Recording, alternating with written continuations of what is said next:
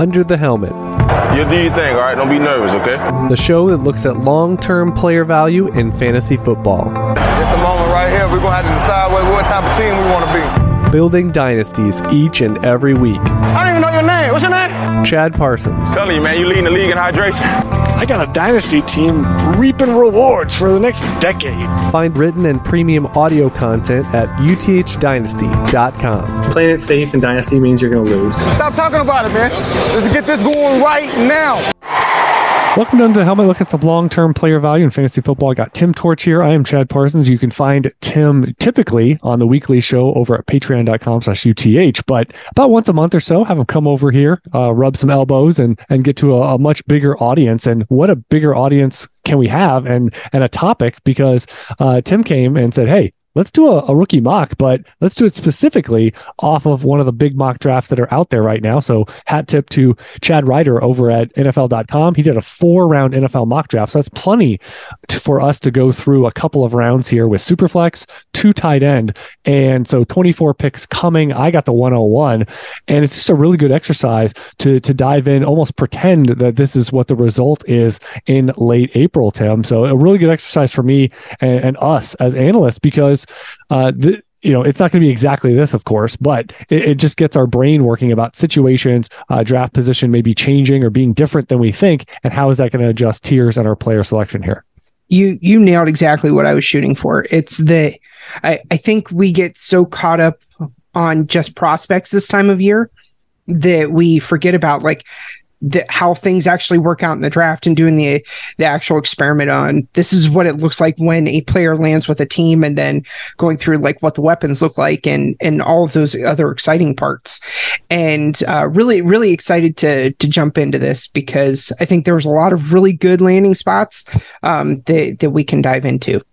Yeah, absolutely. So I drew 101, and so Tim will get the last pick there at 212. And we're going to go through, and instead of doing a dramatic reading of all the players and landing spots and draft position that we're choosing from, we're just going to outline what they are when we select them. So we can always add some context, some detail, some texture to why they might have fallen to that point or why we're selecting them now. And then at the end, we'll kind of go through some guys that we didn't pick, and here's why. It's a landing spot, it's a draft position issue as we go through. And again, so we just have 4 rounds, but that's plenty if you're probably not going to go off the board and draft a late day 3 guy in the first couple of rounds anyway. So I am up at 101, and I'll tell you, seeing some of the quarterback landing spots, seeing where Bijan Robinson landed really didn't affect how I was going into this draft or how I would go in late April that much, because Bijan Robinson ends up going to the Chicago Bears at number 9, and I'm going to take him here at 101. The more I think about it, it's Atlanta at 8, it's Chicago at 9, Eagles at 10.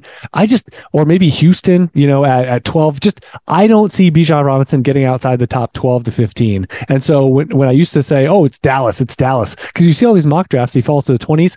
I don't think that's happening. Bijan Robinson's a top 5 player, and he's probably not going top 5, but he's going to go top 15. And I think 9 here is perfectly reasonable. Deonta Foreman's on a 1-year nothing deal. Khalil Herbert is going to be a career-long backup type, yeoman's work. And the pairing here with Justin Fields could be absolutely electric, and the Bears can start outscoring people even as they build their defense here. So quarterbacks, I'm not really going to dive in, and I think there's 2, 3, 4, that you can find somewhere in the mid-first round, and I'll go Bijan Robinson as a big tier break here at running back. Yeah, I think it just makes too much sense. And I've actually, this is the time of year where I dive into stuff a lot more, and it's definitely where I could see him going. I think we might be surprised where he ends up landing earlier than a lot of people want to say, because a lot of folks want to go with don't take running back in round 1. And I definitely think that's in play this year. The only reason I'm going this way is because I want to take the player that I like best. And for me personally, I think because we're looking at a Superflex, 2 tight end format that I know you a little bit, I just want to make sure I get my guy and give my reason behind it. And that's Jackson Smith-Njigba. He lands with the Los Angeles Chargers in the mock draft that we pulled from. And this landing spot to me is probably, if it actually happened, he would probably end up becoming a really good value in most drafts. And the reason I say that is because people are going to look at Keenan Allen, Mike Williams, and just say that is not a great landing spot for immediate production.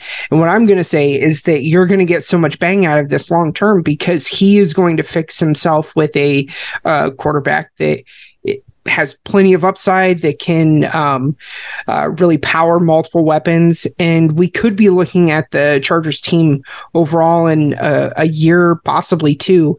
And Keenan Allen and Mike Williams and possibly Josh Palmer could all be moving on off of this roster, and it could look very different. And Jackson Smith-Njigba could be like the primary guy for a top quarterback. Yeah, I had him earmarked. I didn't think I would really get him, but I had him earmarked in that first round wide receiver. And frankly, we saw him fall in this mock draft. You'll kind of hear as we go through here. This was 21 overall. Do you think he makes it that far? Like, no, I see a lot of team stuff. So there were 3 or 4 picks in here where I'm like, things are going to get weird. There's going to be some guys that fall, some guys rise. But this was one of them where I was like, really? I mean, that's stealing for the Chargers. I feel like they would have to take him here. And you took him at 102, which I totally get. I'm going to go with the pedigree choice here, which in my tiering, that would be, if you get a 101 quarterback, then you should take the 101 quarterback. They have a right to go 101. Bijan Robinson trumps that. So I'm going to take CJ Stroud. He goes to Carolina at 1. He's the betting favorite.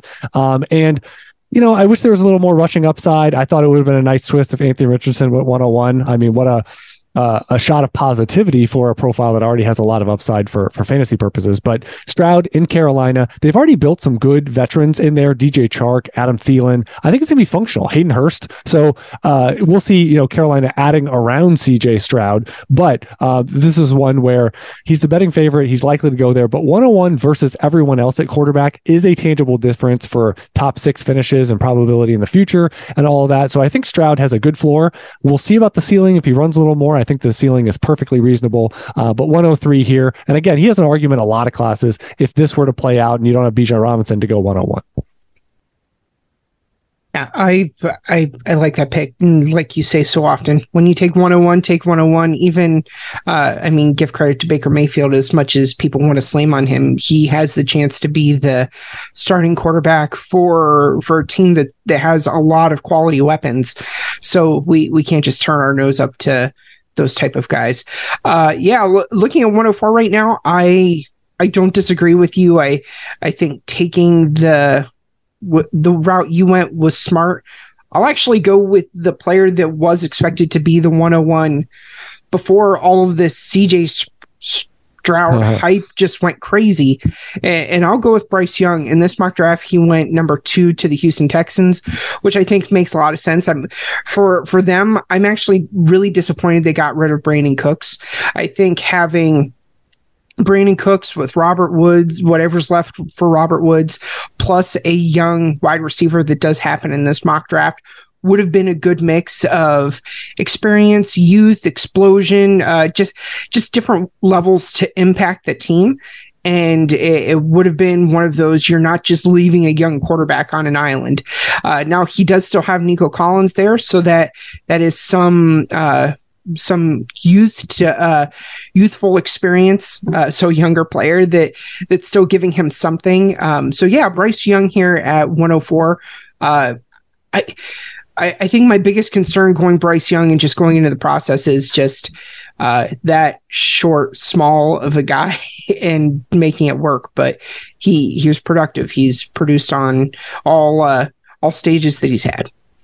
Yeah, it seems like Bryce Young to Houston is probably the most common, even among the quarterback position, player to pick, that you see. Number 2 to Houston, Bryce Young. And it'll be interesting, if he ends up going 101 or falling behind Anthony Richardson or something that turns that, because it just seems like that has been the stock mock selection there. This one's pretty contested. I'm going to dive into a player that we're playing heads up, and there's some game theory and stuff involved here. And I really, from this point on, I could see you doing almost anything. So I'm going to take the guy of everybody left that I think I would be most reminiscent if I didn't take him. And I'm going to go with Dalton Kincaid. It's a 2 tight end format. He gets the round 1 pedigree, going 26 to Dallas. Yeah. And Jake Ferguson, RIP. I mean, I really hope they give him a shot, but Dallas drafting a tight end should not be a surprise. It's a deep class. This is one of only 2 tight ends to go in the first round. So teaser there. But I think going to Dallas, you get the Dak Prescott connection. All the things you said about Jackson Smith-Njigba, you get that quarterback locked in. And it's CeeDee Lamb and what? And I think there's a lot of question marks. They brought in Brandon Cooks short term. They have Michael Gallup. I think that's also short term. And so Kincaid is one that I see a lot of Travis Kelce. Like, I watched him again this week, and after the catch, at the catch, his swivel and his hips, and I like Sam Laporta. I like some of these other guys as well in those regards, but Kincaid's going to get round 1 pedigree. Plus he has the look of he can run a passing game. And so I just think this is a really high floor outcome. And in the 2 tight end, the floor matters, the ceiling matters. You want the whole combination of, I know I'm going to at least pitch, a double. Now I'm going to get a guy that's a multiple year starter, as we go through the rookie contract. And I just think the ceiling is also top 6. So I'm going to dive in here. And I think there's maybe one more higher upside option on the board for me, but I'm going to go with Kincaid and just make sure I get it here at 105. Yeah, that was really good. That was smart on your part to go that route. I will take the other high upside option, in my opinion, considering the format. I know it's 2 tight end, but for me, like, there may be no more higher upside in boom or bust than Anthony Richardson at 3. And it's interesting when you hear people like talk about him, because he's getting to legend status with his ability, and I don't there's just so many questions. It's we've never seen a prospect with this level of physical upside since Cam Newton. We've never seen legs like this since Michael Vick. So we've never seen this combination of whatever you want to say tools that he has. Yeah. And kind of the remark I like to all of this right now is the tools set the floor. What's between the ears really sets the ceiling. And that's how I feel with him. I feel like he has been playing quarterback long enough in his career to really know what that ceiling can be. So sitting here in this format, I'm happy to take him. Yeah. And I don't think there's going to be any situation in normal mock drafts where you generally get him this late, but I'm excited to have it. Yeah, and just to clarify, he goes 3, but it was a trade up, so the Colts go from 4 to 3 to lock up Richardson, which it feels like that we're going to get the Arizona Cardinals moving out in some capacity, that them sticking and picking and drafting a defensive player is probably not going to be the outcome. They're going to move to 4, and get something from the Colts, or they're going to move down still in the top 10, probably, to a team looking at quarterback, looking to get ahead of the Colts. So, so you take, and that was honestly, like, in the game theory part, I was like, if I take Richardson, and again, I think it's close. So I'm kind of coloring outside the lines in terms of projecting what my actual 2 tight end board would be. But I'm going to, because Richardson's gone, I think now, at quarterback, we get a pretty big, we already have 4 off the board here. We got 3 off the board, excuse me, and Will Levis still to go. And he has an interesting landing spot as well. But I'm going to go with Michael Mayer. I'm not the biggest fan, but I'm going to collect the other round 1 tight end here. He goes 15 to Green Bay. And I would say Green Bay going tight end 1 is another common, and whether that's Kincaid or Mayer, maybe a wild card of somebody else. But if it's not a defensive player, the common player there is Michael Mayer, or tight end to Green Bay at 15. So again, strong pedigree, buying the floor, and playing the format, which is 2 tight end. And frankly, you should be looking for high pedigree, quality profiles at the 2 positions that matter the most. And outside of Bijan Robinson, and we also had Jackson Smith-Njigba, but we've been playing that through the first 6, 7 picks here. So 7 is Michael Mayer at 15 to Green Bay. Yeah, I think that's a great pick, considering the format, and just give Jordan, I guess whoever it is. I don't even know if I can say if it's just Jordan Love. Yeah. Give Aaron And the reason Rodgers and the reason I went Kincaid is because, I mean, if it's Jordan Love, we have a bit of a variable there. If it was Aaron Rodgers, he's locked in, he's happy, he's in a room with lights, that he would be one that we'd feel better about if it was 35-year-old Aaron Rodgers going Mayer potentially over Kincaid. Yep, I agree 100% there.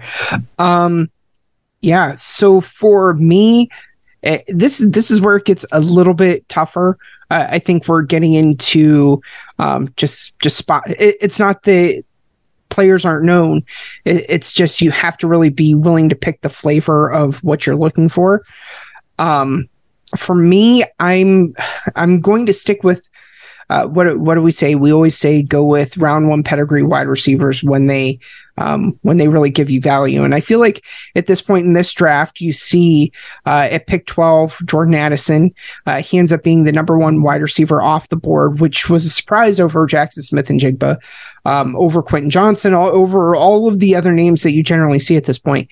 And I think I think for the Texans, they're almost trying to recreate the Devonta Smith to the Eagles type of situation where you just get a smaller, productive wide receiver that has good hands, pair him with a rookie quarterback, which in this mock draft they took Bryce Young earlier. I'm loving this thought experiment, by the way, just being able to pair all of this together and actually put players with teams.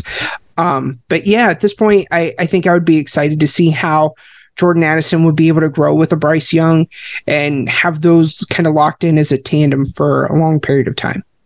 Yeah, his comps aren't that great, but the draft position absolutely is, going here at 12 overall. And it does feel natural with Houston going quarterback. And what do you want to do right away? Build around that quarterback and give him every opportunity. Addison is quote unquote pro ready. The fact that he's a high producer, despite maybe not having the best physical skills, that's basically a proxy, as I always say, for film study. So, a guy that produces and yet you're like, hey, he's 170 something. He's not a 4.3 guy. Yeah, it probably means he's pretty good at running routes, pretty good at setting up defenders, pretty good at catching the ball, like all those positional skills, toolsy type of things. And that was one, Addison, clearly wide receiver one off the board here. That was one that surprised me out of this mock. I'm going to dive into something that was pretty surprising in the mock draft, which is Jahmyr Gibbs. Is going to be my pick because we have a cluster. Chad. I know we have a cluster of running backs in round 2 here, and Jahmyr Gibbs is my running back 2. And the two guys that went where they did, and Gibbs, I can't imagine this happening. First of all, Tim, I mean, Jahmyr Gibbs goes to the Chiefs, but not in round 1. Who had that? Who would have that? 63 overall to the Chiefs. First, so this is I know exactly how this will happen. People will ignore that this ever happened, that he went round 2 instead of round 1. He will still go insanely high. He would go, I have, like, for example, I have him in the late first round, and that could be the Chiefs, that could be someone else, and I have him 102 on the big board. So he would have been gone by now. Like, he would have been gone before Addison. If he goes to the Chiefs, people are going to lose their minds. And even if this is just a completely juiced up on steroid version of Jerick McKinnon, we saw what that could be over 6 to 8 weeks with them actually using Jerick McKinnon in that passing game. And Gibbs can do more than that. And I think the intent would be to use him more than that. And so even if Pacheco is doing his thing, getting 10, 12, 14 carries, all between the 20s, and catching one pass a game, and Gibbs doing everything else, there's big upside here. And it had to do with the running backs that went in round 2 ahead of Gibbs, that wouldn't push me in that direction. So to me, Gibbs is still the best talent. I don't see this happening, but we're playing out the exercise. He went to the Chiefs, and I think that landing spot and the round 2 pedigree means something here, because there's not another, Jonathan Taylor or J.K. Dobbins or, that pack class a few years ago where it's like, all these round 2 pedigree guys that are all really, really good. I think there's some flaws in the other guys that went round 2. So I'm going to default to pre-draft, and I'm going to go Jahmyr Gibbs, landed with the Chiefs, and still had good enough pedigree here at 109. Yeah. When people talk about him, I think if anything, they might say, oh, he was a second round pick, so the Chiefs must have really thought he was a first rounder, and then leave out the whole part where he was like the last pick of the second round. So it's going to be an interesting conversation if this happens.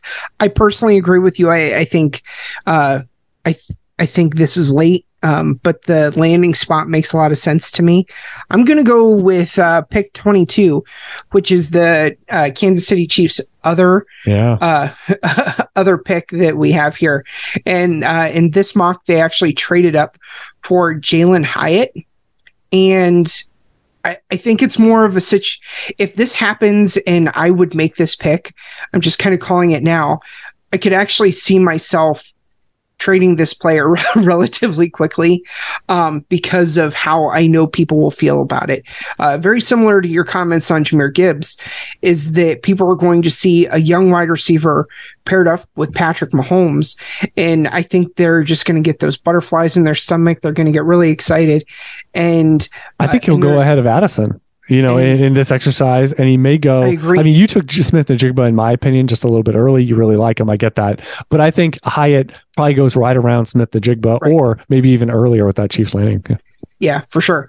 And they're going to forget about all of the quality weapons that's already in Kansas City. They're going to start making excuses about Kelsey eroding, or say it's a new Tyreek Hill. Yeah, and just project on this young guy. They're going to forget about Sky Moore and everything else that they have in Kansas City. And that I personally, if this happens, I feel like this would be a perfect spot to get just do a small move down to the beginning of the second round and also a future first. Yeah, I'm trying to think also on the Chiefs, a trade up here to get Jalen Hyatt. You have Smith and Jigba, you have Addison off the board. Quentin Johnson would still be available under this exercise. Zay Flowers still available under this exercise. Notably, I don't know if that would be their move. If they're sitting there with those three guys available, do you really think they'd make a trade up? And this is a notable one. It's not just it's not just 2, 3, 4 picks. And so they probably have to give up something tangible, on the back end, and that Jalen Hyatt is their guy. I don't know. Like, to me, that's a bit of a stretch, and I'm not even sure that would be my pick. So, but yeah, like you said, playing out the exercise here with the couple picks, and certainly the Chiefs. I mean, win the Super Bowl and then you get Jahmyr Gibbs and Jalen Hyatt added to your offense.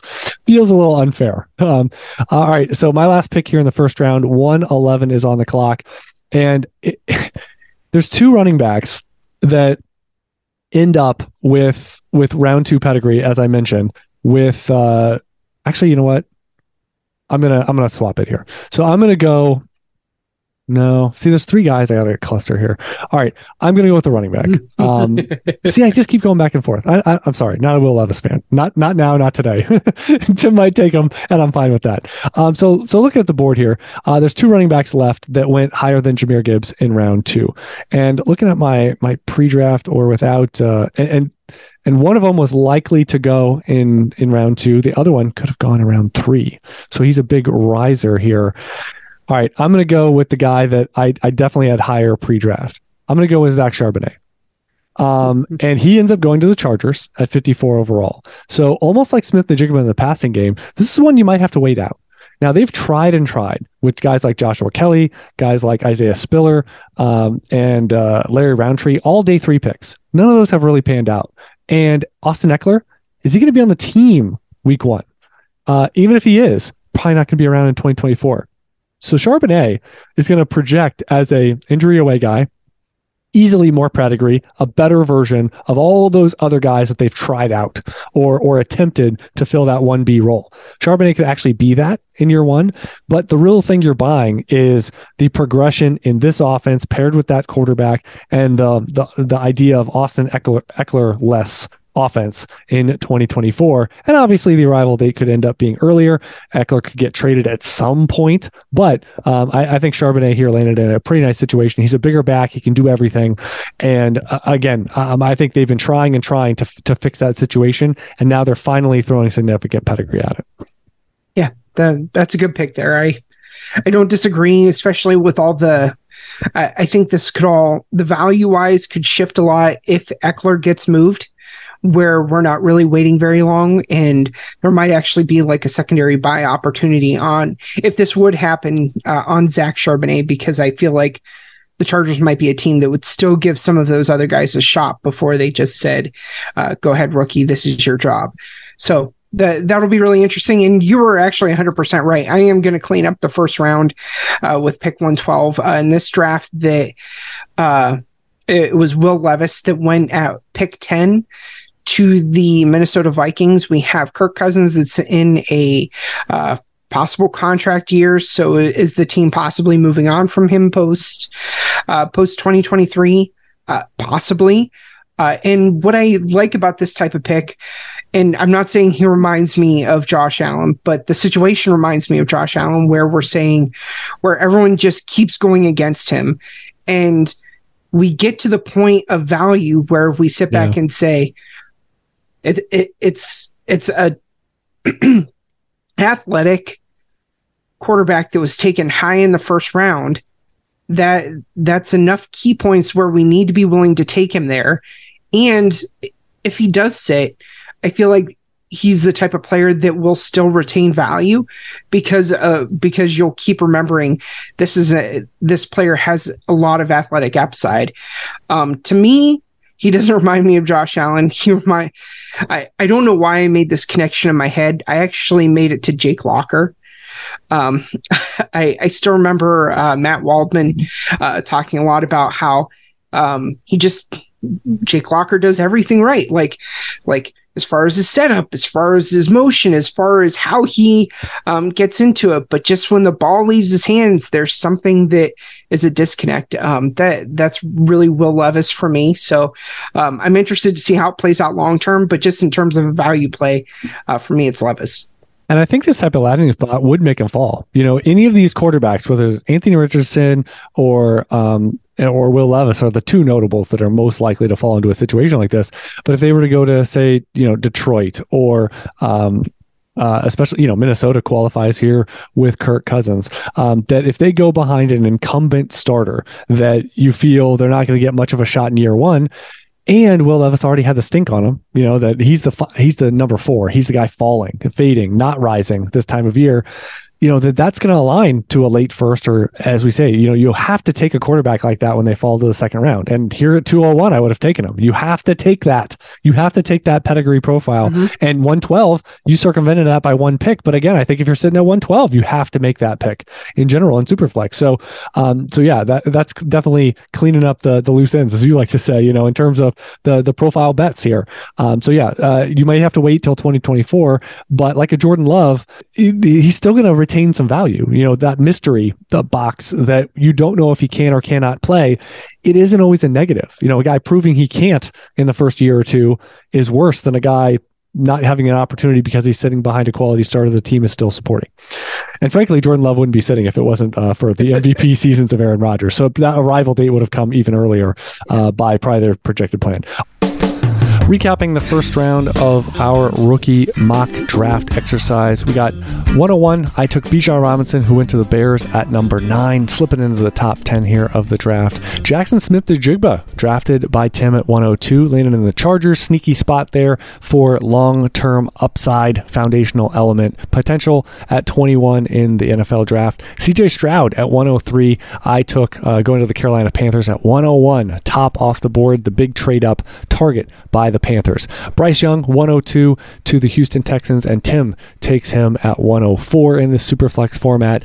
I go with Dalton Kincaid in the 2 tight end format, going to Dallas at 26 overall. Ideal spot to maybe be the number 2 target rather quickly in that offense, maybe by year 2, paired with Dak Prescott. Take him at 105. I was thinking about Anthony Richardson, and sure enough, Anthony Richardson, Tim made me pay at 106, taking him. He was a trade-up target by the Colts, going up to 103, going up one spot there to take the supersized athletic quarterback at 106 in this draft. Then I go back to tight end, Michael Mayer, going to Green Bay at 15 overall. I take him at 107 in this 2 tight end format. 108 is Jordan Addison, 12 overall, being paired with Houston taking Bryce Young, and they also take Jordan Addison at number 12 as wide receiver 1 off the board. Things change a little bit here in the later first round, but I take Jahmyr Gibbs. Fell in the draft, but still goes to the Chiefs, 63 overall.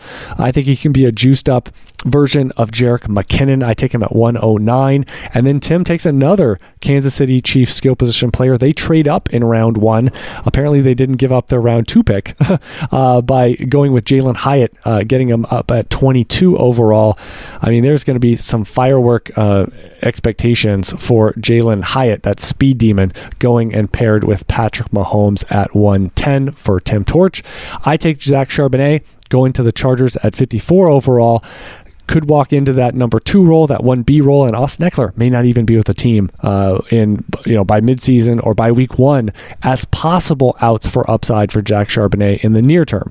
And then finally, in the finishing out the first round, Tim Torch takes Will Levis with trade of the Minnesota Vikings, taking him at 10 overall, and a wait and see approach with Kirk Cousins, but one with long-term developmental upside for Levis, who maybe could use a little seasoning, and this could provide exactly that with the landing spot. Despite falling a little bit, it could pair with Justin Jefferson. Want to take a minute, tell you about the recent content over at uthdynasty.com over the past week. There's a NFL mock draft series. In addition to this show, more talk about situations of landing spot and the skill positions in the 3.0 series at UTH. Also, the NFL team needs matrix. NFL free agency is largely complete. You can look and see what my team need scores are at quarterback, running back, wide receiver, and tight end across the board. And they feed in to a lot of these landing spots here in the NFL draft. How about Tank Bigsby's Pro Day? Ended up not being a part of the 4-round mock here, falling in the draft by Chad Ryder. But it was a successful day for Tank Bigsby with his Pro Day, and I cover that with his latest comps over there with UTH content. Elijah Moore being traded to the Browns. What's his effect for both teams' depth charts as well as his dynasty value? And then finally, an Eliminate the Suck startup draft strategy article, where a lot of times in every round, who not to take is as important as who to take. Just crossing off your list to improve your dynasty startup results. So this is a perfect time before the NFL draft to scratch that itch for a dynasty startup draft, and Eliminate the Suck is a key themed feature article on how to improve your results in the first 5, 6, 7 rounds of your initial team build. So never been a better time to sign up at uthdynasty.com. If you love podcasts, I've outlined some of those that are already in podcast form. If you want to hear about mock drafts, you want to hear about prospect profiles, that is the place to go as a General Manager Plus subscriber. You're going to get a free preview to the newly rebuilt and restructured 6 new formats added over to the UTH trade calculator as well that can really jumpstart your results in the trade market. If you're in tight end premium, if you're in 2 tight end leagues like we're mock drafting here in this episode, you're going to want to be a part of the UTH trade calculator because they are custom built. Whether you have premium scoring or start 2, start 1, we have you covered with all the new formats that are out there in your dynasty leagues. All right, I'm going to clean up the final round 2 running back here. I like Tajay Spears. He ends up going running back 2 off the board, which is a little mind-blowing to me because I still think he's trying to fight to get into day 2 at all in the top 100. And he goes ahead of Jahmyr Gibbs, Zach Charbonnet, easily with higher expected draft position projections right now. But he goes to the Saints, and this is another sneaky one where, I mean, this could be a spot where Jamal Williams is there to probably be the placeholder if Alvin Kamara misses 6 weeks, 8 weeks. But that's still going to be a gap of who's going to play a Kamara-like role. You know, that's probably not going to be Jamal Williams. And Tajay Spears has some juice. He reminds me of a little baby, hopefully not blocked by Matt Asiata, Jerick McKinnon, a guy that's juiced up, but he's a little bit subsized. And he needs to be used the right way. Sean Payton's not there. I don't think the elite PPR usage for a running back is there anymore, but pick 40 overall for a guy that doesn't have, this isn't Devin Achane. You know, like some massively flawed, expecting 1A work in the NFL type profile. We don't have that here. So I think, you know, this is a falling pedigree, just like Will Levis, but at the running back position, falling pedigree situation in Tajay Spears that I have to take it 201. Because, again, the situation a little bit blocked. I think running backs are going to be interesting to see where they go, but it could clear up massively by week 1, by midseason, and especially by 2024. Yeah, it's so interesting there in New Orleans. We talked about it a little bit last week, and I brought up Alvin Kamara. I think the biggest he would have been my pick if you actually took the pick I was planning on right there. And I think the biggest question I just have with the whole Alvin Kamara situation is how did the Saints get out of that contract? And that's probably the biggest, like, oh, what's going to happen next type of shoot a fall as far as how they move on. The biggest problem I have here is I would love to go running back. My dream would be to go running back. But this mock has literally taken so many running backs out of and that's probably a pretty good concern for the actual draft coming itself, is that how many of these guys actually make it into day 2 or early on in day 3. And if it's anything like this mock draft, it's not a lot of great options. And so I'll go with one more wide receiver before I try to go running back. And that's with Quentin Johnson. In this mock draft, he lands at pick 34 with the Arizona Cardinals. Nuke Hopkins could be on his way out. It's a new regime, so whoever they make the choice to bring in at wide receiver will be possibly just their guy that they want to make sure gets on the field quickly and as productive as possible with whatever quarterback they have. And yeah, I have so many questions about what the Cardinals are going to look like, whether it's with Kyler Murray, Colt McCoy, insert name of whoever is playing quarterback there. But adding Quentin Johnson to this team gives them, you kind of mentioned the pterodactyl, giving them the big, possibly alpha type of wide receiver. And this reminds me a lot of maybe adding a T. Higgins type where you're big, you're the biggest guy in terms of wide receiver on the team. So you get plenty of production early. So kind of interested to see how this all works out if you were to land with the Arizona Cardinals. Yeah, this is wide receiver 4 off the board in the NFL draft, 4 off the board for our mock draft. And T. Higgins was the name that, if you didn't mention him, I was, in terms of, round 1 talent, and he falls to early day 2. So is that going to be, and so do you hold that against him? Again, you can't squint, you can't call him a round 1 pedigree, but you can say an elite profile that ended up going in the 30s or top 40 type selection, that you take them next. So I think you took him exactly the right time. You don't want to press the issue. I thought about him over Charbonnet, over Spears, and I was like, you take the running back. That if he were to quote unquote fall, to round 2, that's meaningful enough that you should probably take the top 50, 55 drafted running back instead. Historically speaking, over and over again, and that'll end up working itself out. I think now we're in the zone where tight ends are up again. The 2 first rounders are gone, and there was a bunch of them. We had 4 go in the top 60, in here in the second round. Now, the flavor, the landing spots, this really turns my brain into a pretzel a little bit, because it's funny, because the player I like the least of the 4 landed in the best spot, if you will, in terms of most open and maybe most able to collect some targets. This is a tough one though. I am going to go, I'm looking back here at my priors and everything. I mean, I'm going to go with, I'm going to go with the next off the board in the NFL draft. I'm going to go with probably the biggest rarity at the position, and that is Darnell Washington. He goes to Tennessee at 41. And this is right around, his expected draft position over grinding the mocks has been fading a little bit, where it was like, he'll go 25 to 30, he'll be tied in 2 or tied in 3 off the board.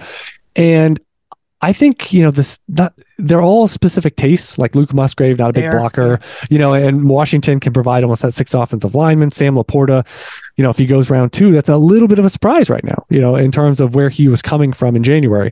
So I think Washington, with Tennessee, you say, are they going to take wide receiver, with their first round pick at, I believe it's 11. I think pairing it with a tight end here, where they have Chigo Okonkwo, who is almost in that Jonnu Smith, a little bit subsized, but man, what he did as a rookie, great stuff. And so keeping him as a receiving centric guy, Washington can be a little bit more of the blocker, a little bit more of the red zone, the contested catch guy. You get Chig, going, as more of that Gerald Everett type, I think this could really work. Now, who knows what they're going to do at quarterback? Is Tannehill going to be here longer than this year? But you take the pressure off with a tight end and a blocker that can keep Derrick Henry at the tip top for as long as possible, probably just this year. I just think Washington makes a lot of sense, where he's a rare prospect at the position. He was, the number 2 guy off the board here in the early second round. And so I'm going to go with him here at 203. Yeah, great pick, and you're actually in line with what I'm thinking right now too, because I was definitely looking tight end, and for me, it's a toss up between 2 guys. So I'm going to go with Luke Musgrave. He actually lands in this mock draft, pick 47 to the Washington Commanders. And it's really a combination of things. He has the size, plenty of athleticism, ran a 4.61 at the combine. So, he's fast. I know this doesn't play into everything, but new offensive coordinator Eric Bieniemy knows how to use tight ends very well. I am just a little bit concerned. I think part of the reason he fell so much for me kind of in this thought exercise is because there's a lot of weapons.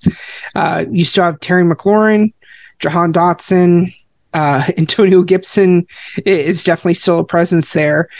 So how much is really going to be left, and how soon will he be able to see the field? So there's definitely a concern there, but I think with where we're going right now at 204, pick 16, I would, especially considering the format, I would be really happy to take him at this point. Yeah, I think we're choosing on the right bucket here. And again, these are situations that you could say it's pretty crowded in terms of the passing game, but in the two tight end format, you take round 2 tight ends, in round 2 anytime you can, basically, and we've got plenty to choose from. I'm going to go with a guy that I'm surprised he went this early. He went 51 overall to the Miami Dolphins. But because I thought he was going to be fighting to get into day 2, but this is a situation that we saw them kill Mike Gesicki, literally eviscerate him fantasy wise this last season in the Miami Dolphins. They've got 2 strong wide receivers. Strong is probably not a hard, probably not a confident enough word. They dominate touches. And so Laporta is a guy I really like. I'm going to trust the profile, trust the pedigree. And like you were saying, going towards running back right here over a round 2 tight end just feels wrong, and so I think there's not a lot here in the mid-second round and to really say I've got to go for a non-tight end. So I'm going to go Sam Laporta. He's got a really well-rounded profile. I thought Iowa used him to block. He ran 4-yard outs way too often. He was a productive player. I think he actually has more upside in the NFL. Iowa has a good track record and pedigree there and lineage. So again, I'm going to trust that this works out and trust that, going right beside Luke Musgrave in the draft order, being tight end 4 off the board, all those are positive signs. And Miami investing that and letting Mike Gesicki walk probably means they have bigger intentions for Sam Laporta than we saw for Mike Gesicki last year. This is a public service announcement that this is more of me being excited versus what I would probably recommend people to do right off the bat. But there is a very large piece of me that still likes this player, and something we say routinely is never leave a draft without a player that you feel strongly about and that is your guy, especially when you're this point in the second round. I feel like when you're midway through, and especially as many picks like we're making for each other, just make sure to get your guy. And I have very little fear that this player is on your board or someone you're considering. But again, I do just want to make sure that he is someone that I am getting as many shares of as I can. In this draft, he went 71 to the New Orleans Saints, Kayshon Boutte, and wide receiver out of LSU. I don't know what the hell is happening during this pre-draft process to this guy. Yeah. Because I think you even pointed out in one of our early mocks that if we would have rewound like a year maybe 18 months, we would have been looking at him as like the number one wide receiver in this class. And maybe he wouldn't have tested it all, and we would still have all those questions. He still would have been fine because he would have just left everything as a question mark. I still believe like those pieces are there. I'm not willing to just paint over the profile, the pieces that I saw, the opportunities that I've had to see bits and clips of him playing, and even the full games I've gotten to watch. I've seen the moments you want. Like, I see a very good professional wide receiver. So maybe this is more just me putting a stamp on it and saying he's still day two, and he has kind of a decent landing spot with Michael Thomas never really being that much available, and really only having Chris Olave to contend with. No, I think when you see some of the round two wide receivers that are there, and we haven't drafted any of them. Well, actually Quentin Johnston, but the others we have not drafted, and going for a third rounder instead, for, like you said, a guy that you trust. I think that's total inbounds, that is totally one, like you said, I mean, break ties, break tiers, for guys you trust, profiles that you just gravitate toward and you want to get shares in your rookie draft. And if you find a palatable point, and here at 206, I mean, it certainly is one. It's not like you dove in and took him at 110 over Will Levis or something. So I think it totally makes sense here. I'm gonna tier jump just a little bit because I have one guy highlighted still at a premium position that, like, if you had told me going into this draft he's going to be there in mid-second, I'd be like, well, I got to take him. And that's Zach Kuntz. He ends up going later than a couple tight ends still available through this mock draft exercise. But Zach Kuntz goes to Cincinnati at 92. And go back to the things we said a few minutes ago about other tight ends or other quarterbacks. Attach yourself to greatness. And again, I'm not calling Joe Burrow great, but I'm saying he's one of those top tier quarterbacks. And having that, whereas T. Higgins is going to be on the team in 1 to 2 years, it could easily be Kuntz and Jamar Chase. And that is pretty much the cornerstone of the offense. He's going to be rookie contract controlled. No one else on this team is. So he's going to have every opportunity for 4+ years to shine here and be a critical cornerstone element. And Kuntz is really a Mike Gesicki type. So imagine Mike Gesicki on this Bengals offense, garnering single coverage, roaming down the seam, making rangy plays, and everybody double covering Jamar Chase, in every critical situation. So Zach Kuntz, I'm going to go over a couple tight ends that were drafted ahead of him. I'm going to go for landing spot here and take him at 207. All right. I'm excited because I finally get to dive into the running back market. Hey, is this your first pick at running back? Yeah, it is. It's been a long road. It has been, and it's more because just in this mock draft we're looking at, they're just so few and far between. I hope on draft night we're not waiting this long for this many running backs. But in this mock draft, pick 79 to the Arizona Cardinals, it's Kendre Miller. Yeah. Looking at the situation, you have to at least earmark him as a priority in the second round if this is close to the type of situation he lands in, because just kind of glancing at their depth chart right now, James Conner, I think we all know the history there and how they're definitely games missed. Definitely an older running back. Sitting behind him right now, we might be looking at Corey Clement, Keontae Ingram. It's brutal. Yeah, it's not the depth chart at the running back position you would hope to go into the season with. So I definitely think just injecting some player there by day two is probably a very likely situation. So Kendre Miller, give me all of that at this point, especially in a rookie draft where you can just say yes, whether it's right away or you have to wait a little bit, or even if you don't get him, you may have the opportunity to buy low when James Conner's doing his thing. Sign me up for it.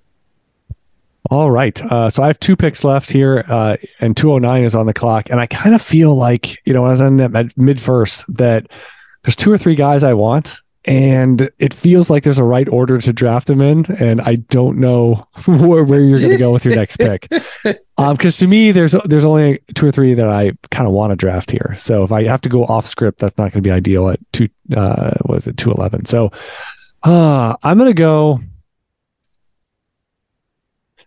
All right, I'm going to go with something that I mentioned. I was on, what was that other Dynasty show?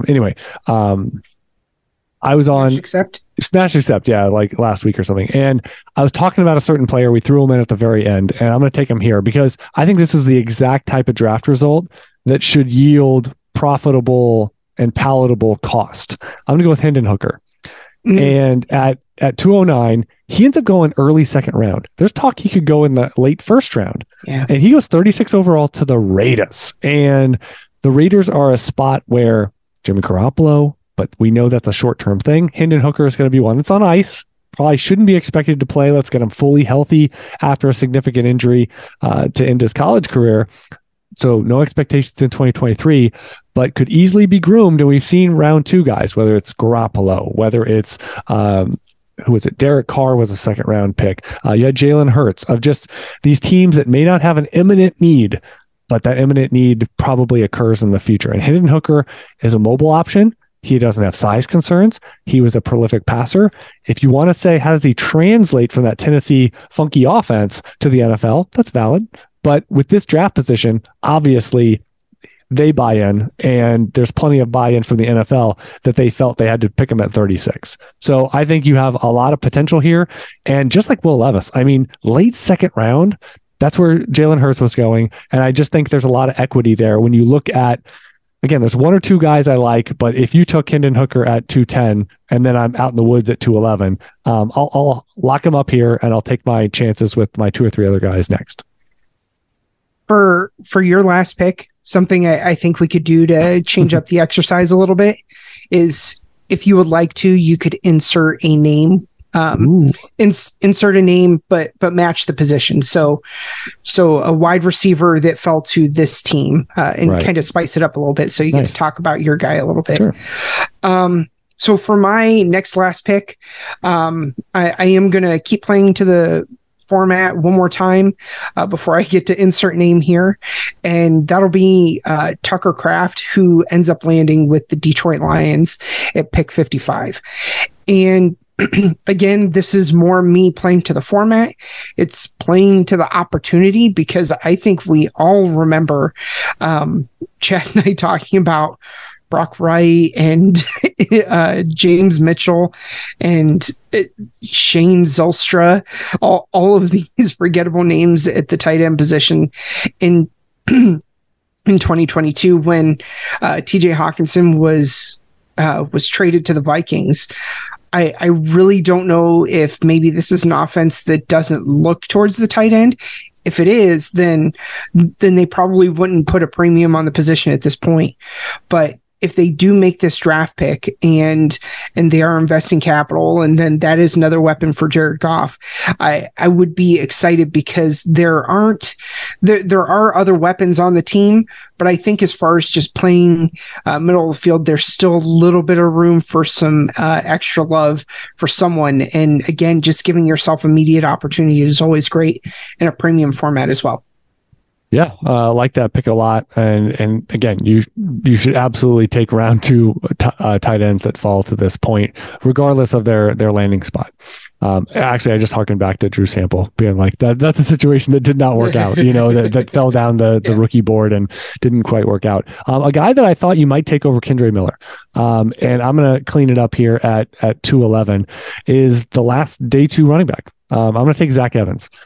He falls to a spot that, again, a lot of these guys are going to spots with current starters. I think that could be a common theme we see in the NFL draft in a month, that Zach Evans goes to Cleveland at 74. So you like the pedigree, but it's almost an Alexander Madison like of established starter and Nick Chubb. It's bad news for Jerome Ford. I'm rooting for the guy to be the number two, get a shot, and he would obviously need to avoid a selection like this in round three. But Zach Evans, a lot of people view him as one of the more talented guys in the class overall, and some people might even have him running back 2 or 3. Of the class. Certainly didn't go running back 2 or 3 off the board here with guys like Spears and Charbonnet and Gibbs and Bijan Robinson and the like. But I think he's someone that I wish he weighed in a little heavier. Maybe he can put some of those pounds back on to the 210 range here in the NFL. But dynamic and does a lot of things after contact. Three down producer. So I think there's injury away to start And then obviously, over the next 1 to 2 years, Nick Chubb could be on the move when we get an elevation of value. But I think you at least have an injury away status with upside from there. And he could also, be a legitimate 1B that gets a decent workload in year one as well. Yeah, last pick for me, and I'll keep it simple, and that'll be Zay Flowers, who went pick 39 to the Carolina Panthers. At this point in the draft, you're giving me a fairly high round 2 wide receiver that they just had their number 1 wide receiver vacate. They went to the Bears. I know they brought in kind of stopgap options, but this would be just another situation where you would be pairing a young quarterback with a young wide receiver. So they had opportunity to grow together, and that to me would be pretty exciting. I'll call out, here the best of the rest or guys that I wanted to see maybe go to different situations, or just, I don't know, the look of this wasn't overly great. Marvin Mims, he ended up going 52 to Seattle. Even if Tyler Lockett's gone next year, that's still DK Metcalf there, and we'll see about if there's turnover eventually at quarterback. Geno Smith, not the one of the most insulated quarterbacks out there, even though they got the new contract. It's not a supermax long-term type of thing. So Marvin Mims, if that was a different landing spot, and again, I'm just kind of spinning my wheels on what that might be, but that was one that the landing spot, he was like the fourth wide receiver to go off the board in round 2. Don't really love that. And then the other guy was Jonathan Mingo. He goes to Tennessee. And again, I like Traylon Burks and I like Mingo, but it's round 1 versus round 3 wide receiver. I generally know how that goes. So, and for not a high octane passing game, and they also took, that was the one that took Darnell Washington, already, and they have Chico Okonkwo. So it's a bit of a packed situation. And, those are 2 guys that I like, but if these are the outcomes, I'm not going to be overly, pounding the table in the late second or even early third for them. But, it's an interesting exercise to go through and see maybe who profiles you like, but then you're ultimately not going to draft them much just because of those confluence of factors. And they're at a position where, frankly, you're not going to sit around for 3 years and wait on them. What about you? Yeah, I just really hope when we get to the actual draft, maybe we see some different names at the running back position that we didn't necessarily see in this draft. I hope by day 2 at some point we're possibly going to see Tank Bigsby, maybe Israel. That's right. I didn't even register that. Yeah, Tank Bigsby didn't go. Oh my goodness! Wait, that has to be an oversight, right? Has to be. He did, because Devin Achane, and just for transparency, we had Devin Achane, Chase Brown, and Eric Gray going in round 4 to the Patriots, Seahawks, and Bengals, respectively. Yeah. Wow. No Sean Tucker. Yeah. I can understand Sean Tucker. That is believable. But Tank Bigsby, it seems like he would be in the Tajay Spears spot, right? Like he would be in that top 60 and, taking up one of those spots. So that's a really interesting one. Yeah.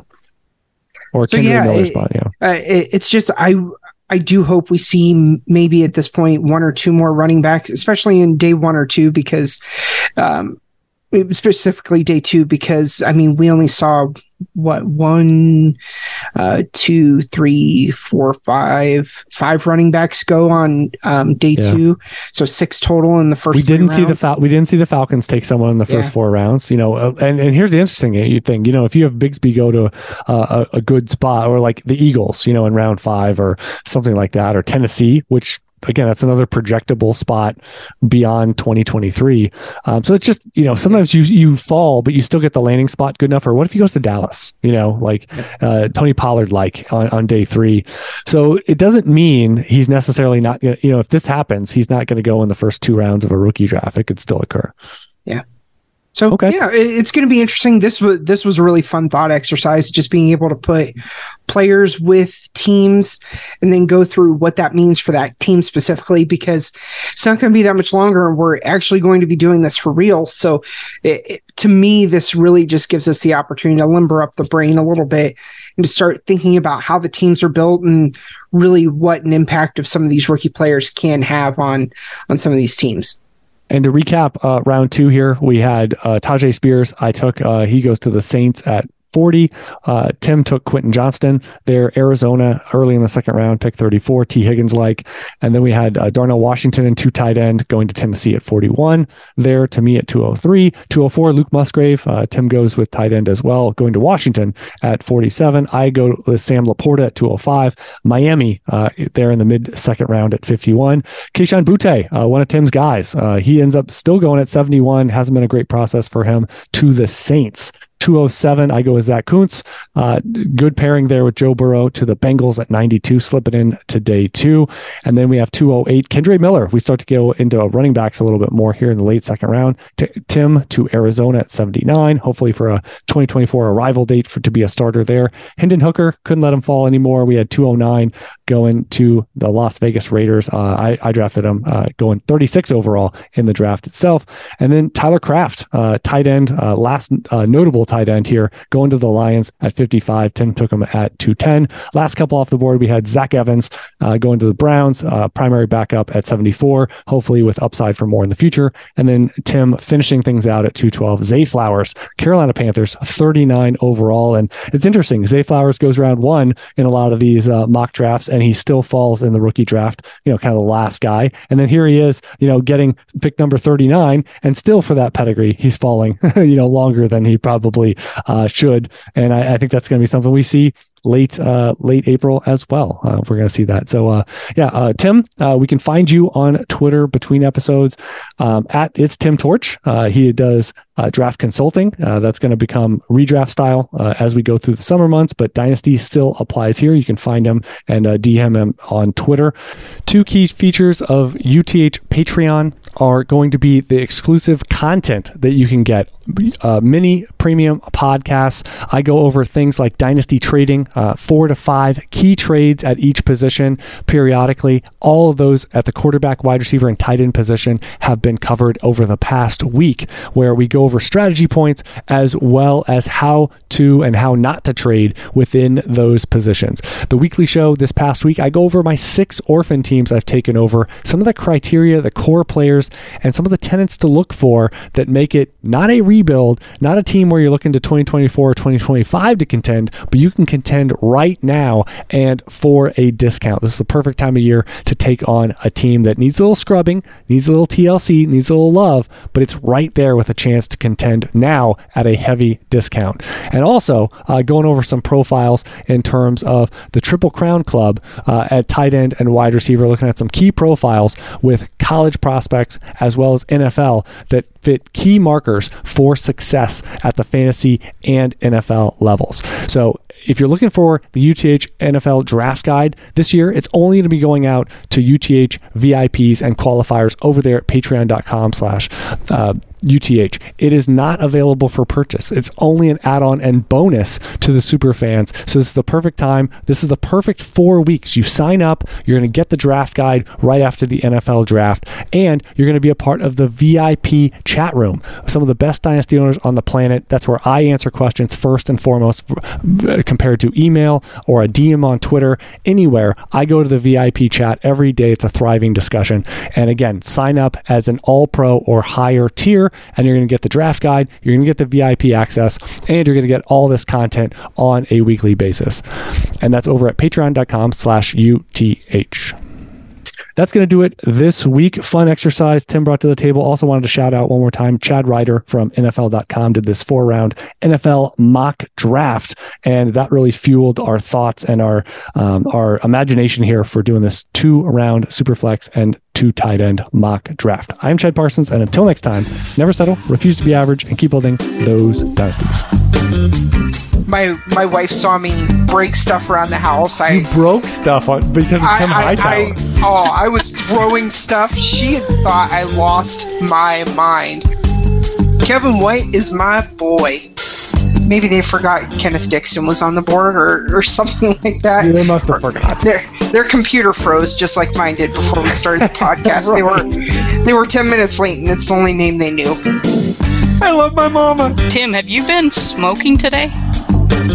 Never settle, refuse to be average, and always keep up. I was doing so good. You had it. Never settle, refuse to be average. What was the last part? Never settle refuse. Keep building those averages. Keep averaging those buildings. I drink pop and I push a buggy. Tim wants to slap asses and talk dirty. I'm Dan Rather, and this has been the Nightly News. Get me my teleprompter. He'll read anything. God damn it. You know he'll read anything on that prompter. Put it in front of me. That's all I need. That's all I need. I need a script. Come on, country boy. Come on, pop drinker. Give it to me. I'm not a country boy. I grew up. You call it pot? I grew up in the mean streets of Connecticut. I like Rashard Higgins. I think he... I'll start that over. I know he didn't go there. No, he did, Tim. Maybe you're thinking about the kind of condoms that he wears. Maybe you think of the next question I'm going to ask. I drifted. Yeah, I wanted. Do you want me to? I heard folding paper. Did you put it in a notebook? I did. Holly Hobby notebook. Trapper Keeper. You got a Trapper Keeper for your UTH News? Okay. I did. Do you guys want to know what I have to see if you want me to take any of it out? I screamed like a girl. I have the 101. You earned it. I did earn it. You sat there and submitted your lineup every week knowing you're going down the toilet. I did, but now going into year 2, I have T.J. Yeldon and Mark Ingram as my running backs, Brandon Cooks, Allen Robinson, Dante Moncrief, your host. Kevin White, and Rashad Perriman on that team. You'll never do anything. Oh, you're hopeless. You have a bunch of unproven guys. Good luck with that. Someone tried to tell me I need Travis Kelce, and I'm sitting on Austin Safarian Jenkins, Ladarius Green, and Jordan Reed. Nothing.